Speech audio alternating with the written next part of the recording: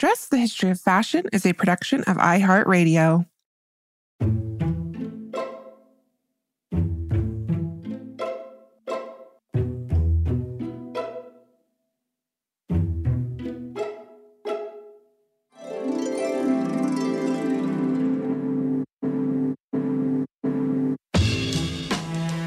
Over 7 billion people in the world. We all have one thing in common.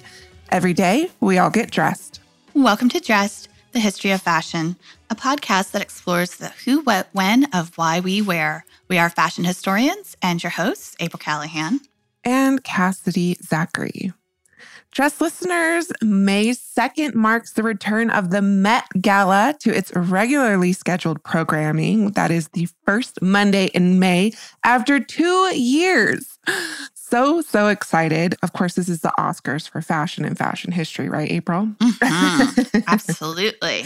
Waiting with bated breath. Yes, exactly. So excited. And this particular Met Gala is unprecedented, actually, in that it's the second gala held in accordance with just one exhibition. In America, an anthology of fashion was divided into 2 parts, and the first launched last fall, and the second will be launching next week. Yes, and our listeners may well remember that we had a thing or two to say about the fashions on view at last year's event, largely and mainly our disappointment that European high fashion brands' sponsorship really kind of prevailed on the runway over meaningful engagement with the exhibitions and gala's theme, which is, of course, celebrating American design.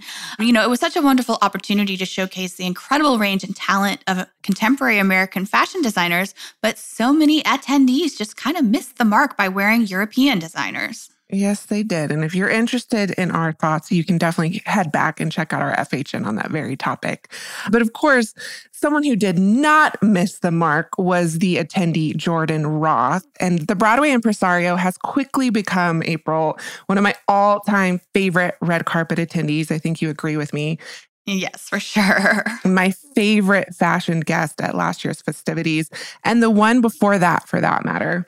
Last year, I just remember feeling so disappointed in all the European fashion on the red carpet. It was like one after another. And then on walks Jordan Roth, and I audibly gasped. He was wearing this regal, ground-sweeping collage coat.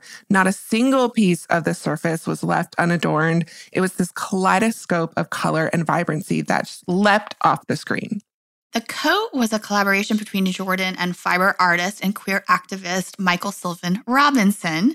And the more we learned about their collaboration and learned about Sylvan's work, the more we knew we had to get Sylvan on the show, because it's just one of the most high-profile examples of their incredible artistic oeuvre, which spans decades and explores the intersections of textiles and dress with a broad range of themes from identity, gender, and sexuality to violence, protest, and healing. So we are so pleased to finally welcome Sylvan to the show. Sylvan, welcome to Dressed. I'm so excited to be here. Thank you so much for inviting me. Yes, I am so excited to talk to you today. Our listeners will remember that we spoke about you on our Met Gala episode. Highly praised your work and your collaboration with Jordan Roth.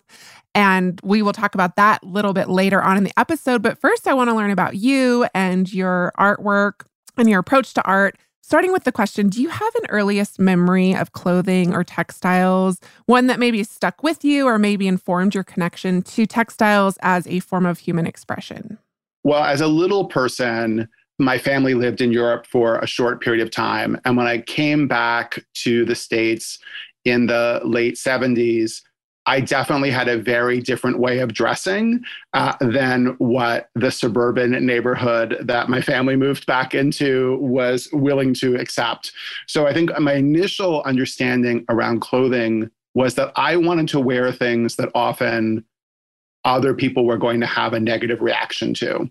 And that I think over the course of time, I've really come back. Also, I want to say that generationally, we've had an improved understanding that clothing and what we wear and the ideas of the questions of gender are all much different than they were when I was a child. And I think of myself as a person who's really engaged in that conversation in an active way now at kind of a midlife moment, especially as an educator. I think that my students have a much wider band of acceptance and understanding that asking people how they want to be addressed, shared, celebrated is a much bigger component of their experience than it was of mine. But I vividly remember sort of having a pair of wooden yellow clogs from Amsterdam that I just loved as a little person, and for which there was a fair amount of teasing me or bullying me as a result of me wanting to wear them to school and to be celebrated for them. I think I would rock them now again if I had the opportunity. Yeah, it's super interesting when you think about what you're taught as a child, right? You're already being taught by society to fit into these certain gender roles. And one of the main ways in which that is imposed on children is through the clothing that they wear, the colors of clothing that they can wear and how they can wear it. And like you said, today those conversations are changing, but I was certainly raised that way. And I know a lot of our listeners were as well. And I think that color is actually a big component of that for me. As a 70s child, I definitely had a sort of a saturated color on color kind of attraction. I actually remember that my family let me, when we got back to the States, I was allowed to, have some choice on what my room looked like. And I vividly remember choosing this shag, orange, red, and yellow rug. And I wanted to mix in with this sort of like fluorescent neon wallpaper. And my parents were, not pleased, but had basically said that I could have some design choices of my own. And I think that often, especially when I started costume design, much later in life, I often had to sort of say to people, I'm not the minimalist designer. If you really want color and pattern use, those are things that are always going to be my ingredients, but I might not be the best match for you if you want something that's more monochromatic. And I think, sometimes that's included people sort of wanting to sort of scold me for color use that's not traditional or that can be kind of jarring or kind of clashing. And in some ways, that's just encouraged me to just dig in deeper into those contradictions. And that's obviously true of a lot of my work, is really layers and layers and layers of color and texture in a very visceral way. And I've grown to understand that. And it was one of the advantages of working with Jordan Roth, was he was not afraid to have me continue to kind of go in that direction, to be able to really pull my sense of color and pattern together. Yeah, and you've actually kind of led me into my next question, because you mentioned you were a costume designer. And I think that's one of the foundational, at least guiding aspects as to how you became a fiber artist, or at least was one of the part of your journey to becoming a fiber artist. I'd love if you could tell us a little bit more about what brought you to textiles as an artistic medium. Yeah, actually, costumes came my way through a couple of different focuses. And one of which was that when I was an undergrad at Bennington, I was a dance and theater major, and I was using clothing in a performance art way to create pieces that were kind of neither dance nor theater. And again, I think that nowadays we understand that maybe even more differently. I wouldn't have described myself as kind of ahead of the curve at that point, but I do think that the way today, that idea of clothing, garment, costume as part of a vivid aspect of sort of sculptural performance art were things that I was already playing with in the 80s in a way that is still true today. And so I kind of came in through a dance lens, clothing as part of movement. And then right out of college, I started teaching drama at the school that I'm currently the head of arts at the Poly Prep School in Brooklyn.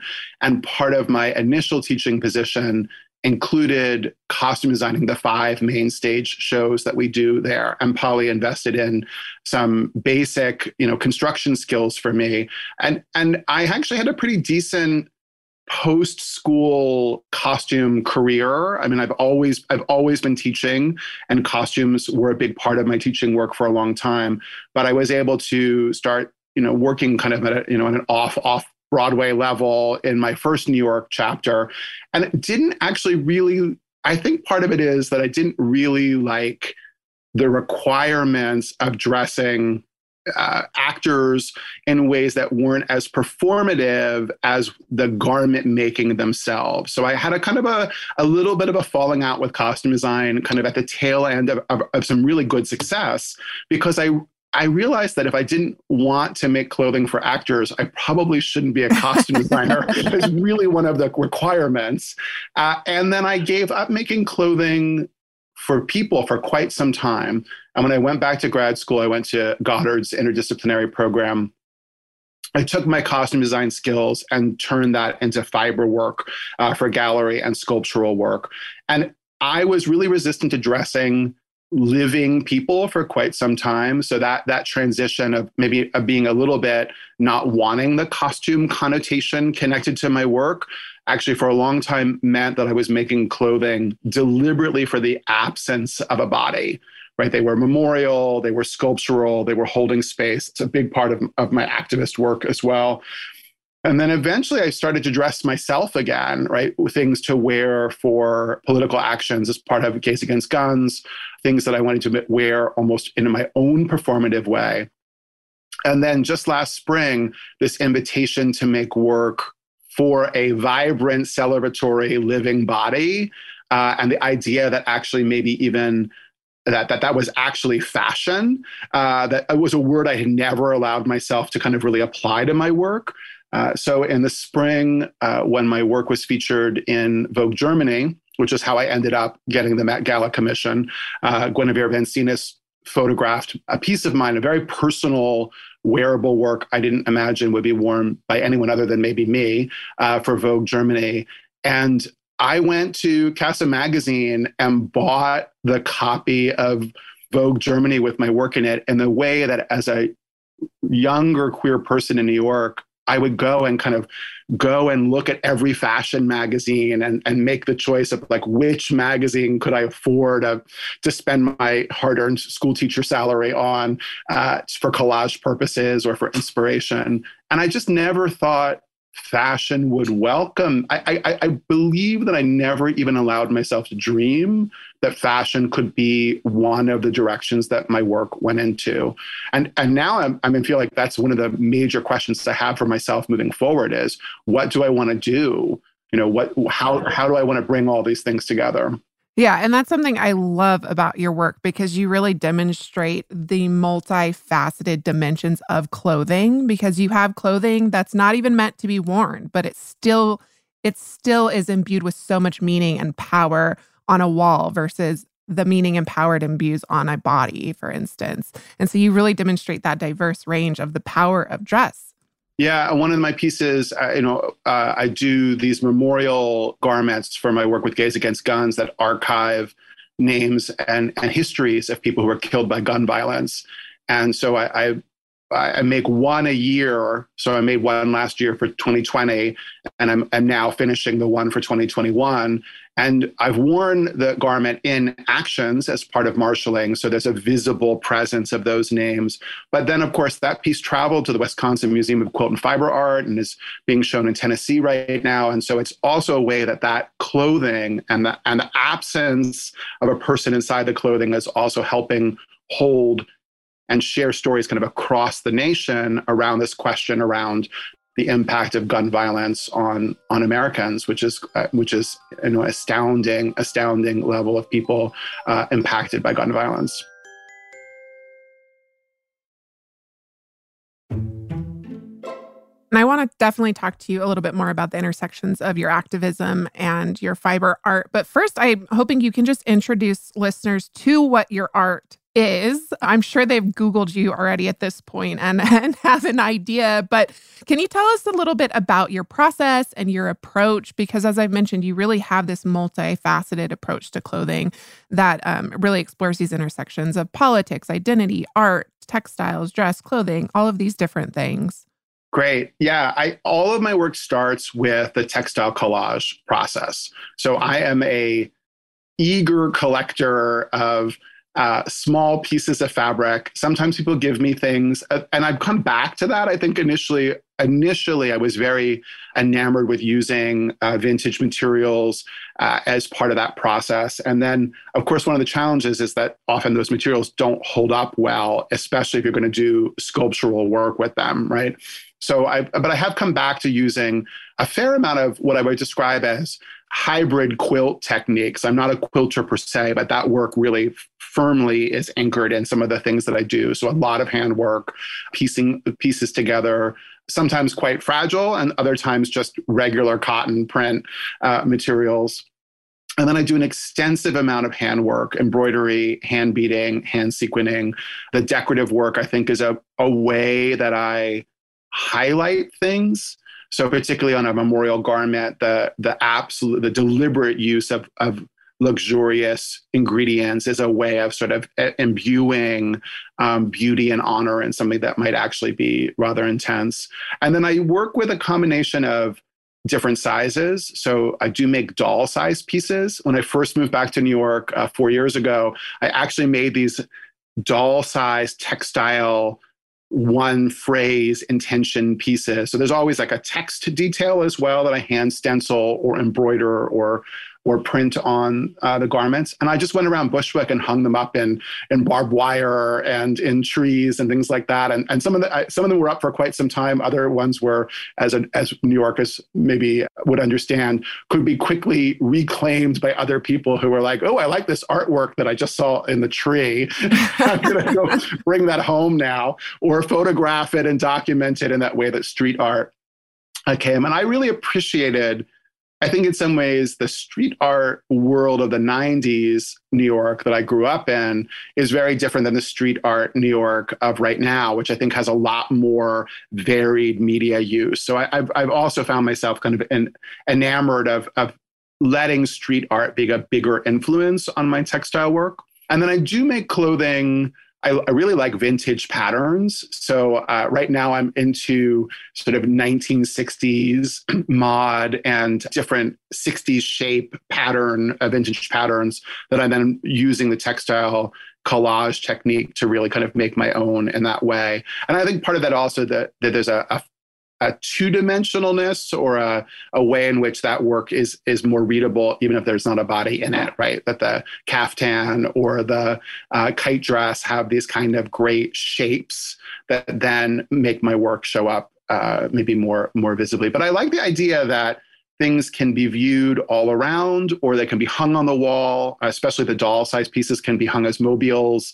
I tend to be not as interested in having my work like on a dress form if I don't have to, because obviously that has a very different next round of things.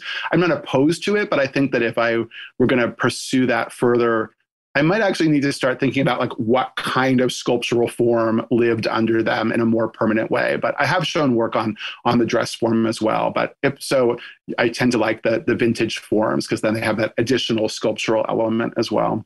And I do make two-dimensional work. I know it's not the most commonly visible component of my work, but I do things like what I would call wall hangings or smaller work that can be framed as well. And I do think that some of the, particularly the doll-sized pieces, could actually end up in vitrines and be viewed in that way as well. That might also give them a little bit of protection. I don't show them that way in my house, but I understand that other people might have a harder time just pinning a dress to the wall like I do. So what do you think a garment conveys without needing to be worn? Because obviously you connect to clothing and your audience, the viewers of your artwork, can connect to clothing with it being on a wall, with it being on a hanger or a dress form. So what do you think it is about clothing that draws you to it and draws people to have this really meaningful connection with your work? That's a really great question in a way. And I'm going to share two different pieces of work from the past that really greatly influenced my inspiration and that I always come back to. Like, so these are the two most pivotal clothing pieces for me that have been sort of lifetime inspiring. And one of them is the Agnes Richter seamstress dress from the Victorian era. She was a seamstress in Germany in 1895 who was institutionalized for, in quotations, erratic behavior, and hand embroidered her personal narrative both on the inside and the outside of this garment that she wore. So it's actually, kind of, it shows the signs of wear. And then it was rediscovered in 1980 and is now in a museum. And it's such a feminist story, right? One, her attempt to resist oppression or society policing her and that holding on to her own narrative.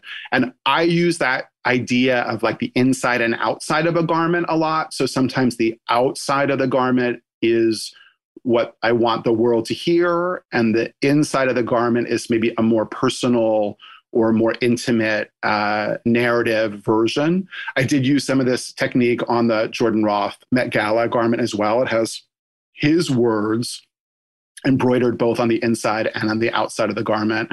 And so it's a technique that I revisit a lot. And that piece is so haunting in its, the person who wore that garment has been gone for a long time. But we hold her story and know her name in part because of the strength of her craft and the words that she chose to use, needle and thread, to be able to memorialize. So that's one. The other one is the David Wojnarowicz activist jacket. In 1988, he wore a denim jacket with a pink triangle and the text, "If I die of AIDS, forget burial, just drop my body on the steps of the FDA." And that jacket is really one that we see in photographs, right? So there's a photograph of a live action that he wore this piece in. And that's one of the vivid ACT UP queer activism of the 90s moments captured in a photograph and then often reshared, right? In a World AIDS Day just came by, and it's a frequently shared photo from that era. And I think about that a lot, that an activist garment needs an immediately understandable message, right? So if you're wearing clothing at an action and it's got a slogan on it, you need it to be able to be seen and viewed and understood and responded to. And I think that's probably one of the most impactful garments that had a real moment and a real action, and a photograph captured it, and it's now a part of history in a way that we come back to. And I think that some of my Gays Against Guns work may also have that kind of goal, right? It's going to be photographed. I made a garment for the Pulse Memorial this past spring. Was the 5 year, we're marking 5 years. I wore it had all the names on it, and and was photographed by Vogue. And so it shows up in that way. There's something about the use of garment and clothing and text-based work for me as well that captures attention, speaks to something evocative. Yeah, and I think it's also because we all wear clothing. It's this instantly relatable and often aspirational aspect of our lives that we can all connect to in a very intimate way. And so I find it so fascinating when you can connect with clothing as art, clothing as costume, clothing as fashion, clothing as activism, as you demonstrate. And your work demonstrates all of these different facets. So I'm such a huge fan.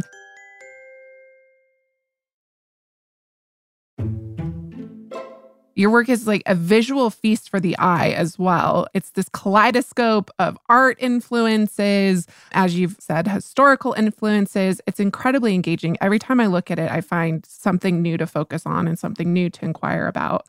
And this is clearly on evidence in the Jordan Roth coat, which I keep looking at, and I keep finding new and amazing things to enjoy about this garment. He always brings it to the red carpet. Let's just say that. Yeah, for sure. Everyone knows who Jordan Roth is. I mean, he is hands down one of today's most exciting fashion icons. Anytime he's on the red carpet, he's going to wear something exquisite, but also just so much thought and care goes into the pieces that he puts on his body. And what he wore to this year's Met Gala, In America, Lexicon of Fashion was the theme, was no exception. And that was because he wore this stunning piece by you. Can you tell us about this collaboration and about the inspiration behind your piece? When my work was featured in Vogue Germany, it came to the attention of Michael Filus, Vogue men's editor. He then connected and match made me and Jordan. And we had a kind of an extensive process of sort of discussing what we might create. I will be honest, for a good chunk of the time, I was sure that at some point they were going to say, "We love you, but we're not picking you for this event," right? So I went into it kind of just thinking, this is great. And when you don't choose me, it's going to be fine. And this was just a lovely connection. Right. They have a different version, which is that in some ways from the get-go, there was this moment of meeting me coming out of the pandemic, Roth really wanting something that was more artistic, more activist rooted in ways particularly around gender expression. And also we talked a little bit about the fact that sometimes, particularly as for me, I identify as genderqueer, and there are times in which more femme clothing can be both objectified and celebrated, and also a way that you can be then used against you and written off later on. And I think that one of the things that we talked about in the initial conversation was I really wanted the garment. Now, I'm going to use a word that no one would probably use to describe this piece, but easy to wear. And I laugh because obviously it's got like a 7-foot train, so it wasn't really easy to wear. But I mean, in terms of the fact that I wanted there to be a quality of protection, of care, that the textile work, and that particularly because I had initially proposed to use written words that Jordan Roth had shared as part of the proposal process, and those are the only words on the garment. So both inside in the lining and also across the surface of the piece are Jordan's words, and they're embroidered or sequined or beaded, and that was a really personal process. And I was so grateful that that was something that kind of intrigued him and interested him. And one of the things that was kind of nice about that was we had this great conversation around an activist clothing has a slogan that you're reading like a billboard, maybe. And Jordan and I talked a lot about the dress being read, but not necessarily always a signpost, but more like an invitation into the conversation, more than a here's what it means. And I really appreciated the ways that Jordan really, like, this was an area that we had a lot of conversation about. And I think it makes the piece stronger. I tend to sort of want to just sort of spray paint what I want it to say on the outside. And I think that what I love is that there's a sort of street art and activism feel to the piece, but you're really having to kind of follow this journey that it's asking you to sort of look more deeply at. And obviously we had a lot of conversation around the genderedness of clothing. People often say, is it a coat? Is it a gown? Is it and I think it's like all of those things and none of those things, which I think is also part of its success, is that it has these historical references, but then it's not, and then some new things. And, it's got this kind of, coat of many colors kind of thing as well.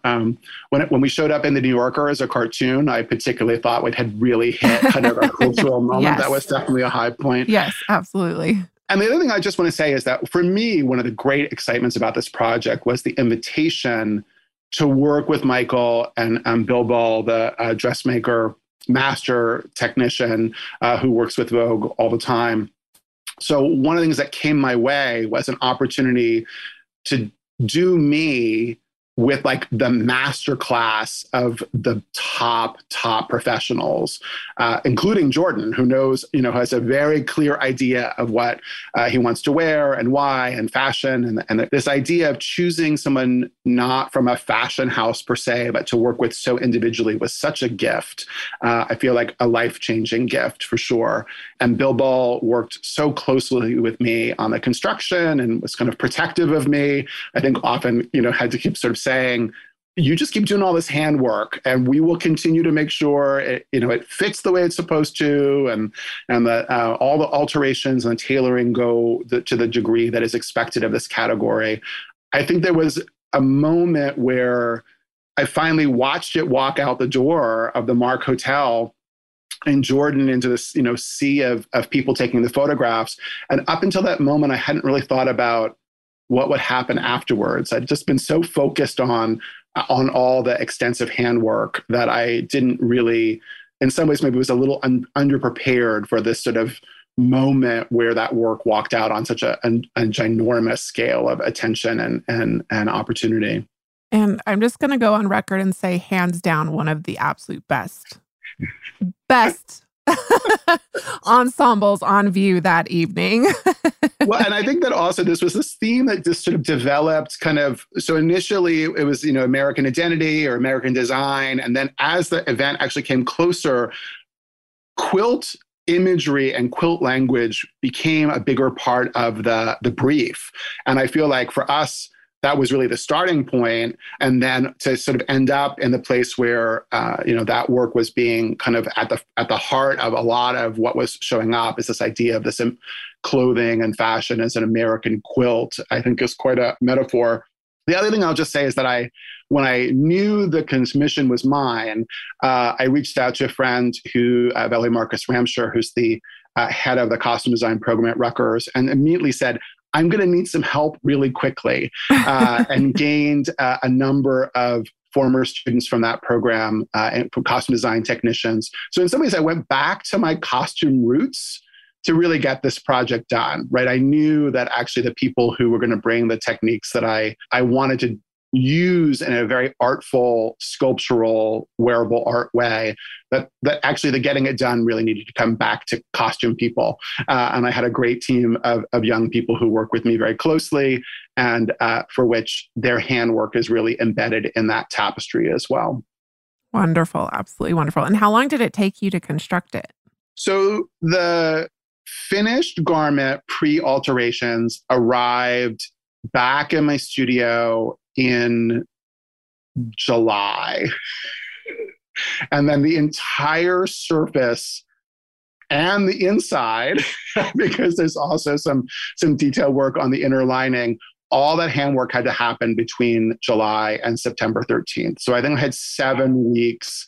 In a lovely way, it was a little bit like being Rumpelstiltskin, right? Which I just had to keep spinning gold and spinning gold and spinning gold. And the studio was just covered in, the gold sequins and detritus from all that handwork for quite some time.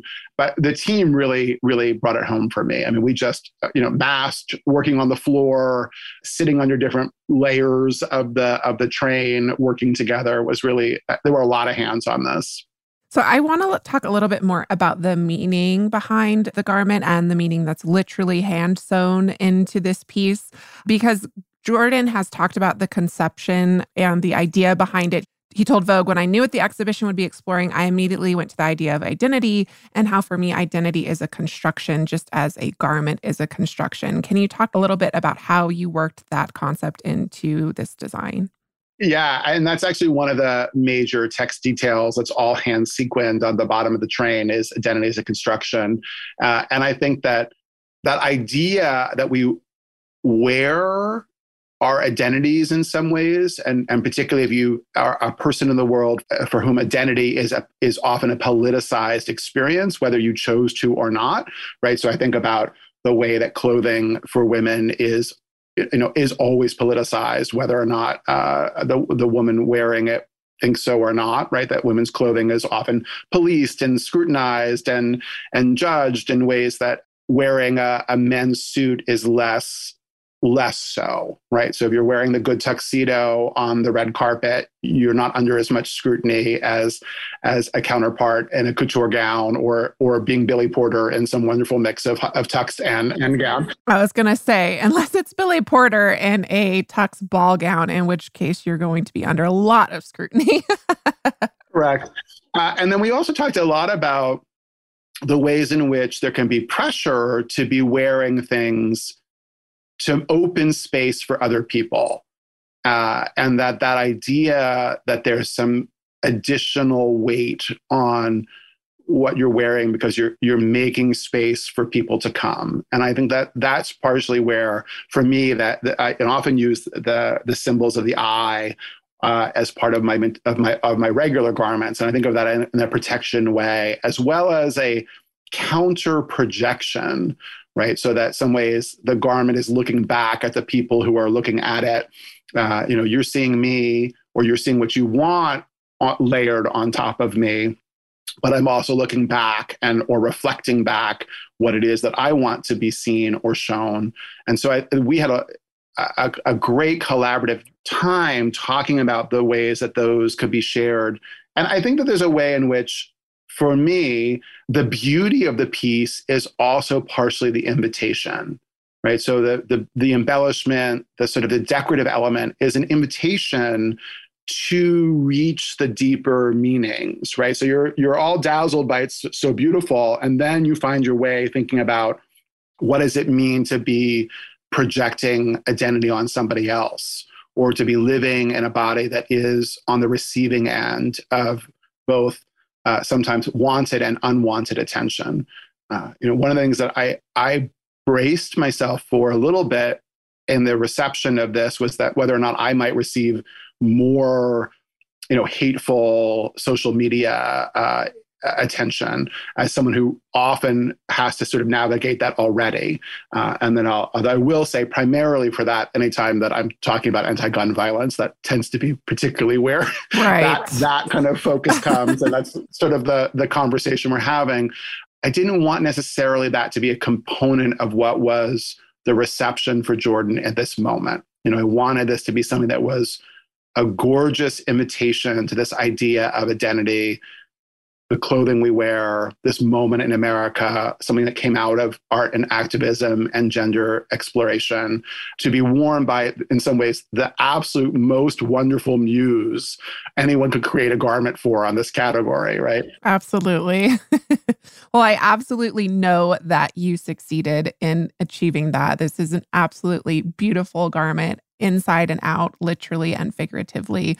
I cannot say enough wonderful things about it and your work. Sylvan, thank you so much for being here. This has been such a treat. It has been a wonder. I'm a big fan and thrilled to be on the podcast. I actually, it's one of the invitations that came my way that just thought, oh, I'm being invited to have the kind of conversation that I most want to have, right? With people who are knowledgeable of fashion history, who are interested in clothing, and who are interested in having the conversation about fashion and clothing be a really broad menu. And your work in that has been a big part of that. So thank you so much for the invitation. Oh, thank you. That really means a lot. Sylvan, thank you for joining us. It's always illuminating and inspiring to speak with contemporary artists who not only work within the medium of dress and textiles, but also to engage with its history in really profound and thought-provoking ways. Yeah, and Sylvan's work is just so multifaceted and compelling, as I'm sure you got from that interview. And we actually did not get to speak about it, but they have this fascinating ongoing project called The Burning Times, which they began in 2006. And it honors the men and women killed during America's witch trial era in the 17th century. So dress listeners, you can learn more about this project and Sylvan's other work at their website, michaelsylvanrobinsonart.com. That is also their Instagram handle. And we will, of course, provide links in the episode description. And that is MichaelSylvanRobinson art.com. Well, that does it for us today, dress listeners. May you consider the art and activism of the clothing in your closet next time you get dressed. Remember, we love hearing from you, so please email us at dressed@iheartmedia.com. Be sure and check out our Instagram at dressed_podcast, where you will find images to accompany each week's episodes. As always, special thanks to our producers, Casey Pegram, Holly Fry, and everyone else at iHeartRadio who makes the show possible each and every week. More Dressed coming your way on Thursday.